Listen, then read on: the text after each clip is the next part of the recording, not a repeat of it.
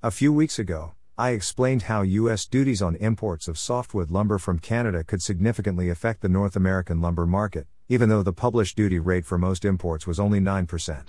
On Friday, the Commerce Department gave us a perfect example of how this works in practice and why the U.S. trade remedies, anti-dumping and countervailing duty, system needs to be reformed.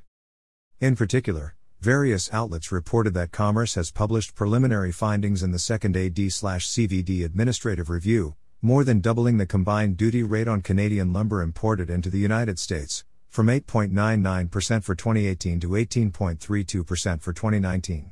This result shows three key concerns that I raised in my previous post. First, the US AD/CVD system is highly uncertain, with duty rates potentially changing significantly from period to period pursuant to annual administrative reviews. This uncertainty acts as a significant non-tariff barrier on imports of goods subject to AD/CVD orders, beyond whatever the rate is at the time of importation. And, in the case of lumber, it has been exacerbated by the on-again, off-again nature of the decades-long dispute.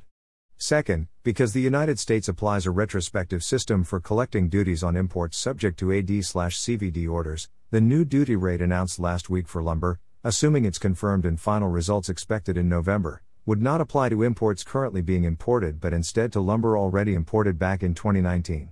Where final duty rates for those products end up higher than the estimated rates applied at the time of importation, U.S. importers, who have no control over the process, would be on the hook for the difference. Where the change is significant, as it often is, it can result in millions of dollars in new and unexpected duty liability. Importers will also be forced to increase their cash deposits on imports now coming in line with a higher rate, but they won't know for years, when Commerce finishes its 2021 review, if they owe U.S. Customs more or less in final duties.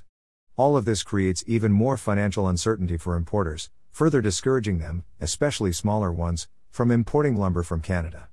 Finally, that Commerce doubled duty rates while lumber prices are sky-high, and perhaps threatening the U.S. economic recovery, again shows how insulated the AD/CVD process is from economic reality. In this case, the law has no quick fix for emergency economic situations and expressly prohibits U.S. administering agencies, including Commerce, from considering duties harms to consumers or the broader public interest. Thus, America's lumber duty problem is really a systemic problem, one that requires a systemic, legislative, solution. Commentary by Scott Lincecum. Originally published at Cato at Liberty. https://www.cato.org/blog/mids Skyrocketing lumber prices Commerce Department doubles tariffs.